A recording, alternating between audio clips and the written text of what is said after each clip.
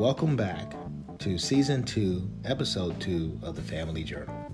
We are continuing our book review of the We Do Better Together family history book for the Clarkwood family.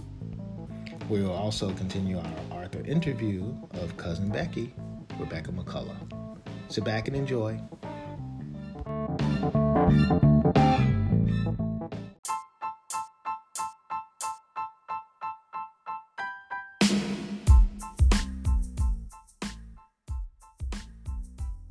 Great. Well, welcome back, Cousin Becky. Thank you, Cousin Damon. Good to be back. Indeed. We're going to continue our book review / Arthur interview of the We Do Better Together book, the Clarkwood family history. Are you ready? I am ready. Okay, great. What I'll do is I'll take a moment and just set the stage and give our listeners an idea of the time period. So we're going to cover roughly the 1850s and 1860s as we continue talking about James and Claire Charity's children. What's interesting about the 1850s is that this is right before the Civil War, and it's right before the railroads. So the interesting facts about the 1850s is that there was the Fugitive Slave Act, which popularized the whole Dred Scott decision. Which, by the way, what I found out later, that happened on a train. He was actually on a train and riding. But anyway, Kansas didn't become a state until about 1861, I believe, which started a lot of mess. So initially it was a territory. It was a place where everyone was running off to, outlaws and people who didn't want to be a part of the United States, or they want to get to the new territory to claim land, which a lot of folks did, and they took their slaves with them, which is why we had a lot of these regulations and court going on back in that time. Mm-hmm. So it was kind of crazy. And for those who worked in offices, the whole Otis elevators. Elisha Otis actually invented or started the elevators in the 1850s. So just something extra. Elisha, it sounded like a black name, but he's not black.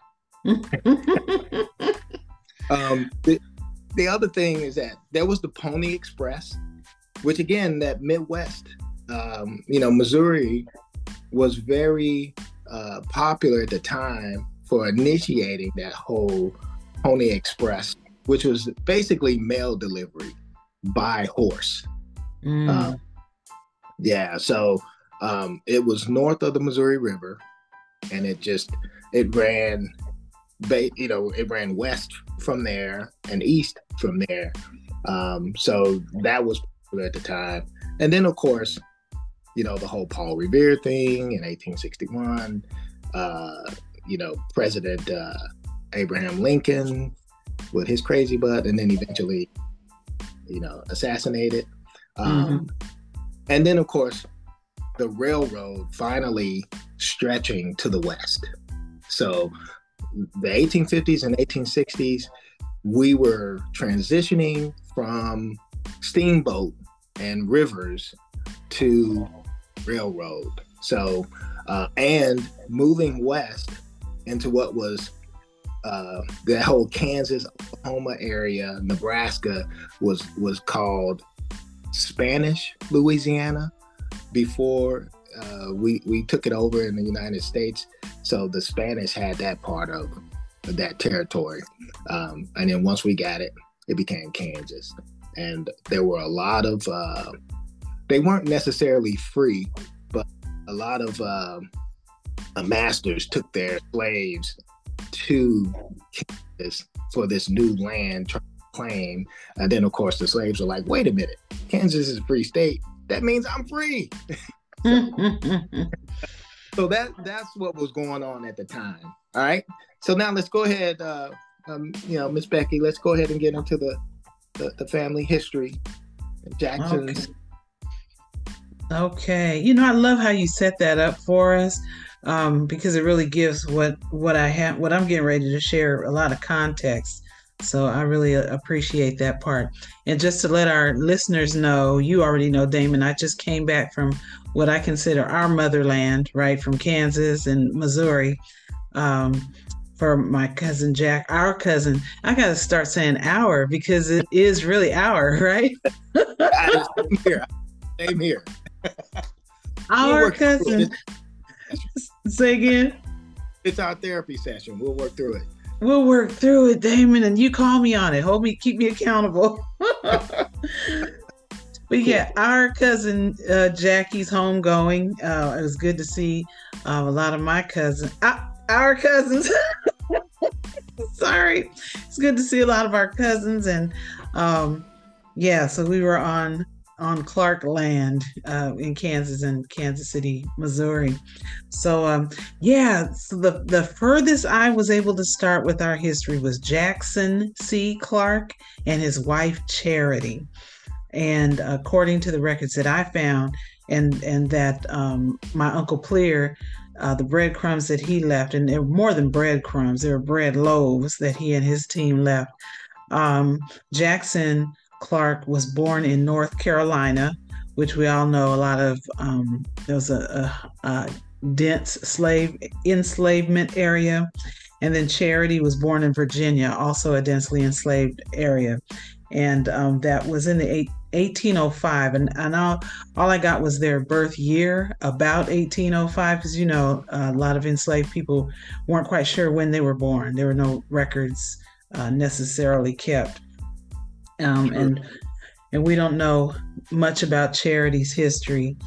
So I just picked them up in my research. I picked them up in 1865. So Jackson and Charity were already seniors, senior citizens, or seasoned ancestors. I don't know much about them prior to that, and I'm going to continue to dig. But I did find that neither of them could read or write. And it's safe to assume that, if they were born in 1805 in those particular states, that they were enslaved. It's safe to assume that. But Jackson and Charity had 4 children that I know of. And that was Anne, John, and that's who we descend from, John, and Charity Clark and Leanna Clark.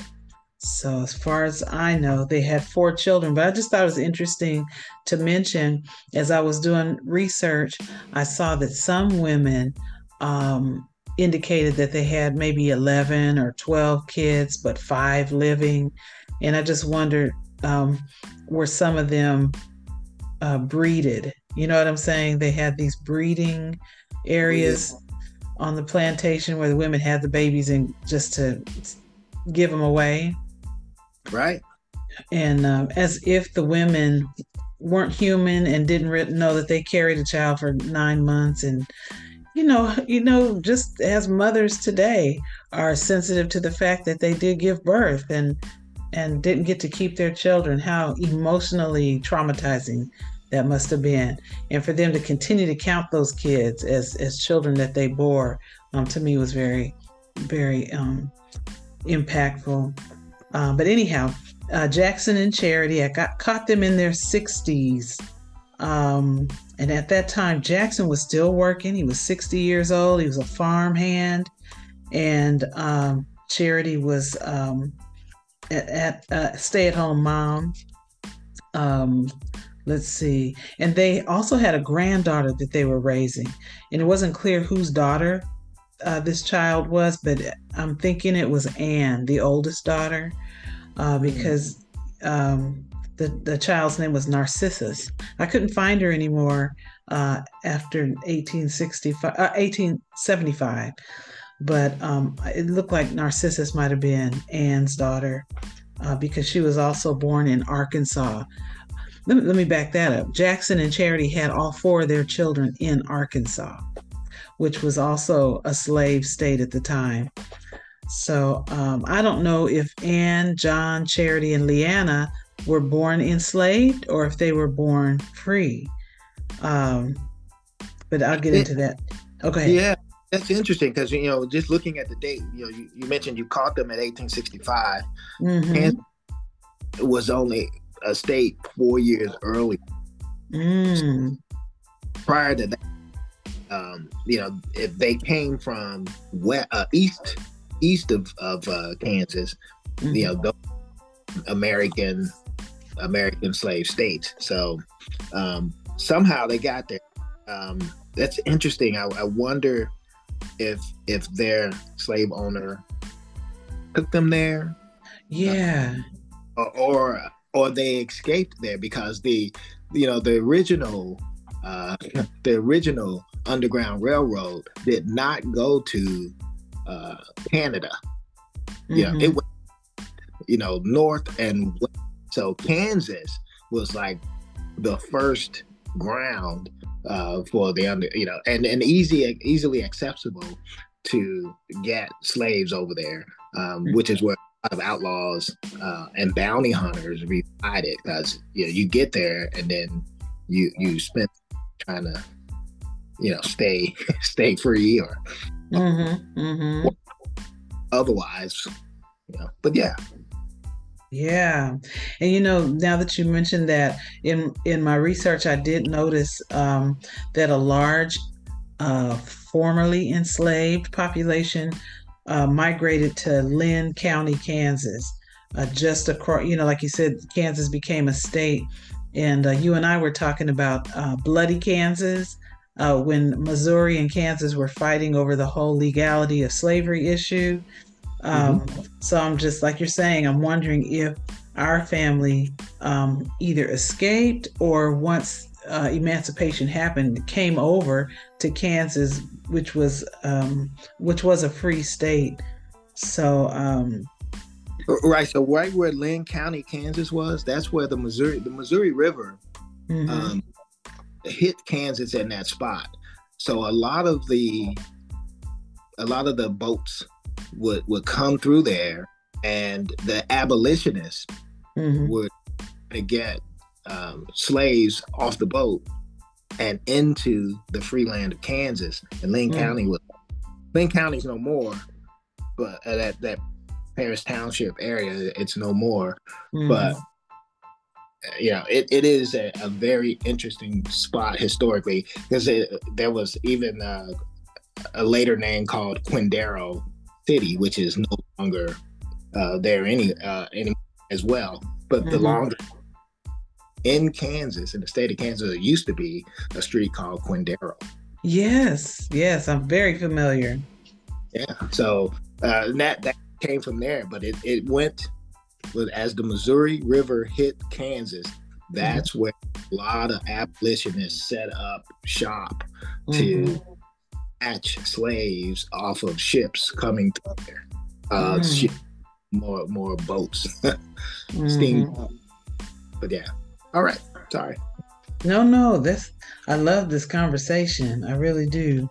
And one thing I wanted to highlight too, in our family, it's the strong sense of family is generational, because like I said, Jackson and Charity, in the research that I did, at some point assisted in parenting two granddaughters and at least one great grandson. So I just love the history highlighting how our family stuck together. And excuse me, that was me turning the page. Sorry for the sound effects. But I love how it highlighted how, as a family, hook or crook, we stuck together. And I see that even now. Even some of the family members are raising grandkids or temporarily taking care of grands and cousins and nieces and nephews. But the family stuck together. So it was so cool for me to see.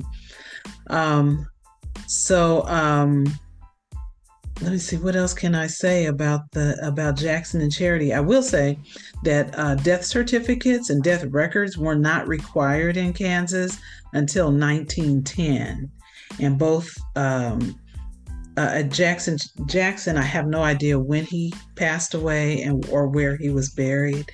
Maybe further research will dig that up. But I mean, I called the Historical Society and called the various cemeteries and what have you. They didn't have any record of his burial or his death, but it's safe to assume that he was buried somewhere in Kansas, probably Lynn County. Yeah, so here's what's interesting is that you included an excerpt from the Lacine Journal Yeah.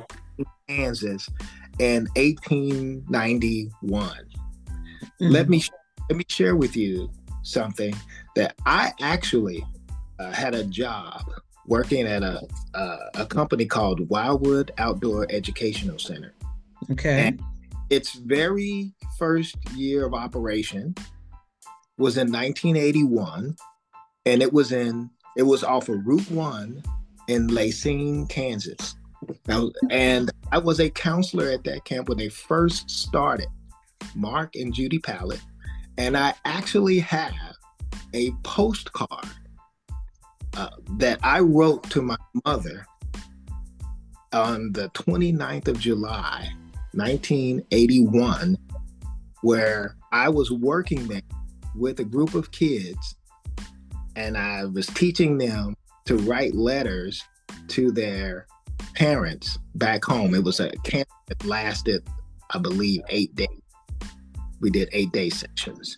And I, as an example, wrote a card to my mother who kept it. And I actually have that card with me in my hand right now. Very interesting. Wow.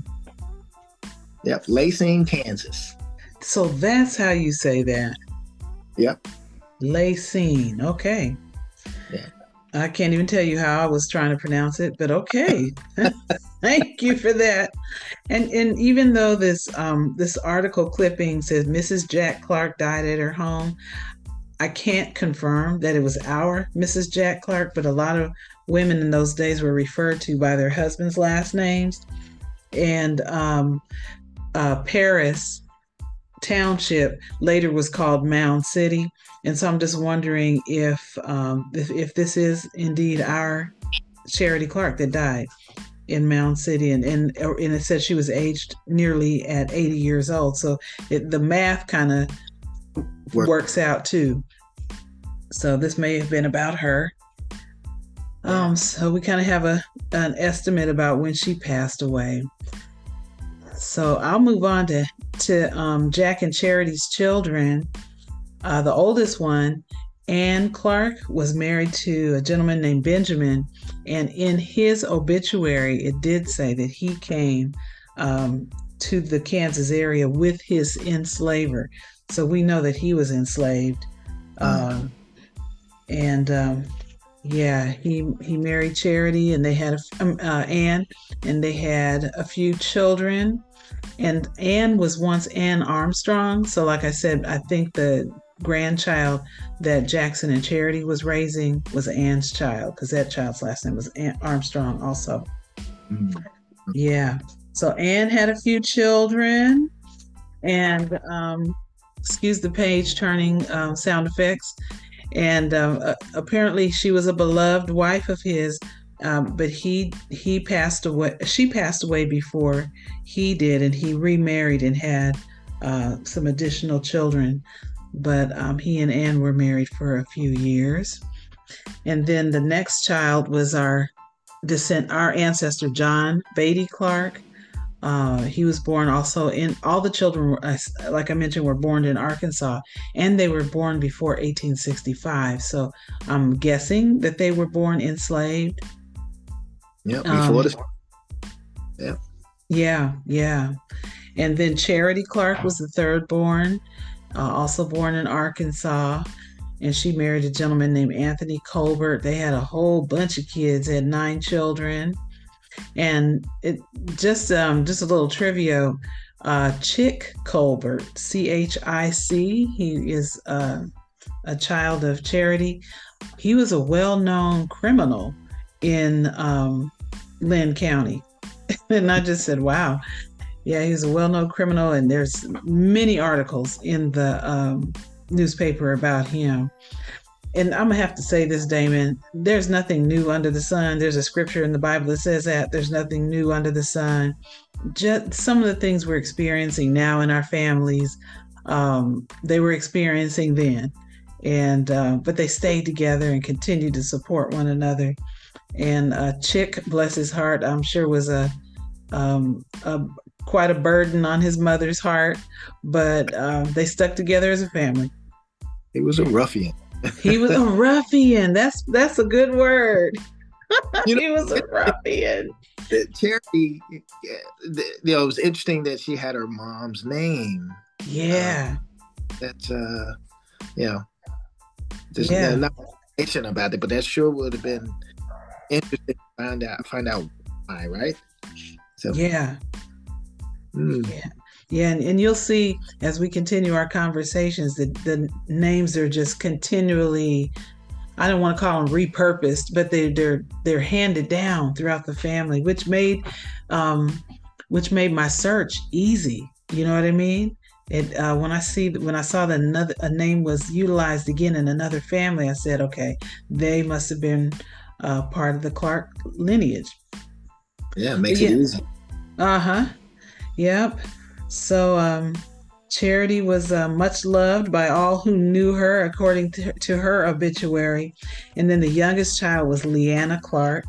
I found out who she married and the names of her children, but I couldn't find where she was buried. And the same with Anne. I couldn't find where she was buried, but thanks to her husband's obituary, it was confirmed that she did pass away before he did. Here's did you remember this interesting note, Cousin Damon? You know, speaking of family things, Anne's daughter and Leanna's son were first cousins, and they moved away to another state where it was legal for first cousins to marry. Yeah, interesting. Mm-hmm. Yeah, so that, I don't know, is there a song or just a phrase called kissing cousins? We had some in our family. Yeah. Right. Yeah. So they moved to Nebraska where it was legal to marry, and to our knowledge, they didn't have any children. But I thought when I kept flipping the pages and looking back and forth, I said, now wait a minute, Serena had a daughter named, Anne had a daughter named Serena, and Leanna had a son named Sherman. Surely this isn't an article about them, and surely it was. And the newspaper article says one of the swellest colored couples that ever bought a marriage license. They must have, they must have done well, I guess. What's interesting is that whenever I've heard about cousins getting together, I've always heard that they didn't have children. Mm-hmm. Mm-hmm. They didn't have children. I don't know if they did and didn't tell anyone, but I do know back in that time period, mm-hmm. It was considered, that your children would be damaged or damned, or so. I don't know if they had kids and gave them away, or just kids, and oftentimes it was said that they just couldn't, they couldn't make a child. That was assumed back time period. Yeah. So well, with what we know about genetics today, it might have been a good thing that they didn't have children. Who knows? But it also speaks to in small towns and with the enslaved all coming to one certain area, and usually they came together as family. What were the options? You know what I mean, of marrying outside of the family? That's right. Mm-hmm. These areas, I mean, so the border, um, that these towns were literally on the border of the Missouri Kansas state line. So they were very, very close, all the way down to, Lynn County, and, Lacine, Kansas is further south. Mm-hmm. Um, the way that the states are drawn up, I mean, that is a straight line. Mm-hmm. And the border, I mean, they're just literally just on the other side. And that's where the bounty hunters just traveled up and down that state line, Mm-hmm. up whoever they could, returning them back anywhere for any reason. Mm-hmm. You didn't, if you were associated with some former slave owner who had clout, then Mm-hmm. you were able to stay. Mm-hmm. So there's an interesting part of the country that, to me, there's just so much there that hasn't been told, and then to have family that is all up and down that state line, and even down into Arkansas, and even Texas and Oklahoma area. There's so much to come from those areas, and then we're talking now about Nebraska, so we're going further north. Mm-hmm. Again, right there on the state lines. Mm-hmm. There's a lot of interesting facts that can come out of from those areas there. Yeah. All right, so this takes us through the children of Jack and Charity. This might be a good place to stop. What do you think? Yeah. Can I say one more thing about these kissing cousins? Oh, absolutely. Please. What I loved reading in this article was that the parties named above, that's what they referred to them as in the article, they are well and favorably known in this community and are amongst the most progressive of our colored citizens. And Serena was actually a school teacher and holds one of the best first grade certificates. I just loved how they spoke well. This is a great article. That to me, the title doesn't do it justice. It just says "Married in Nebraska," mm-hmm. right? Mm-hmm. But yeah. But when you read it, it's just like, and this was written in 1898. Yeah, I mean, they sound hoity-toity. Mm-hmm. Wow, isn't that something? It's good stuff. Wow. So there you have it. That's the Clark lineage, as the beginning of the Clark lineage as we know it. All right. Well, thank you. I appreciate it. We shall continue this for our next episode, but I think this was a good saucy one. Yes, to say the least. I hope this is stirring up interest, so people won't be feverishly trying to write notes or remember. You have this in this book. It's available if you want it. And even if you don't feel like you need it now, you'll be glad you got it later on when questions come up. Exactly. And I'll include information in the podcast for those who are interested in having a copy. I'll do that. Okay. Okay. Sounds good. Great. All right. Well, hey, thanks for another great episode. Likewise, Cousin Damon. I appreciate you. Indeed. Enjoy the rest of your evening. You do the same. Ready. Adios. Okay. Bye-bye.